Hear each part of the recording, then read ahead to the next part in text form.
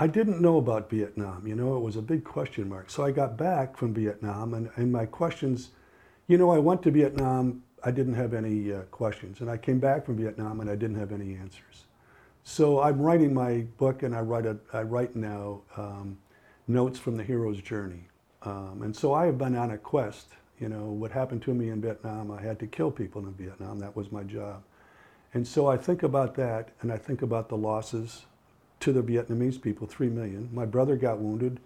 My mother shrieked when the taxi cab came with a telegram, and she thought my brother had been killed, and she collapsed on the floor.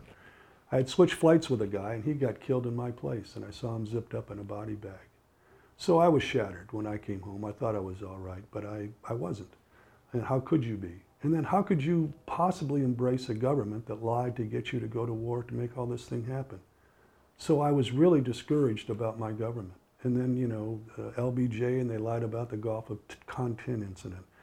And then Nixon lied about, you know, peace. He was trying to sabotage the peace treaty that LBJ was trying to get. He sabotaged his a very end of the war in 1968.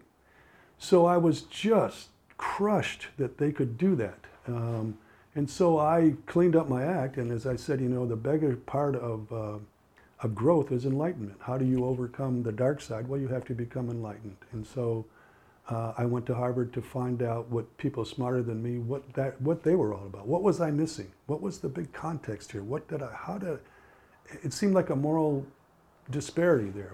How should I think about this? So I went to the Kennedy School, and that got me jobs working overseas. But I still have the question, and it's a question that humanity has to answer themselves all the time.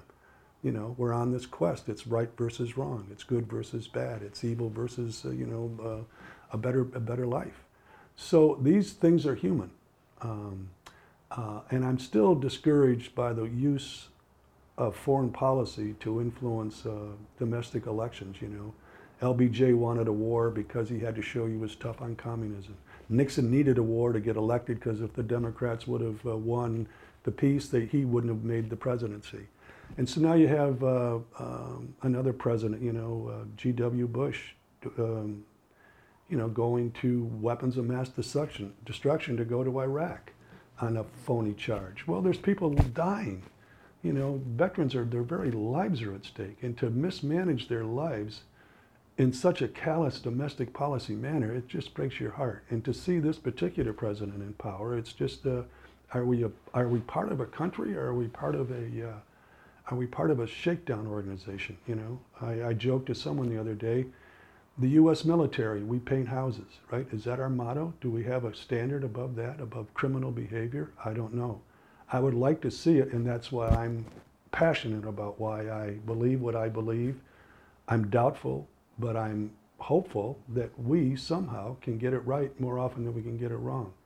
But this is a scary time for our democracy, because if this Constitution fails, we haven't got a Bible or a church or a God or anything to rely upon. You know, it's us. We've created this democracy, and we can tear it apart, and it seems like we're doing that.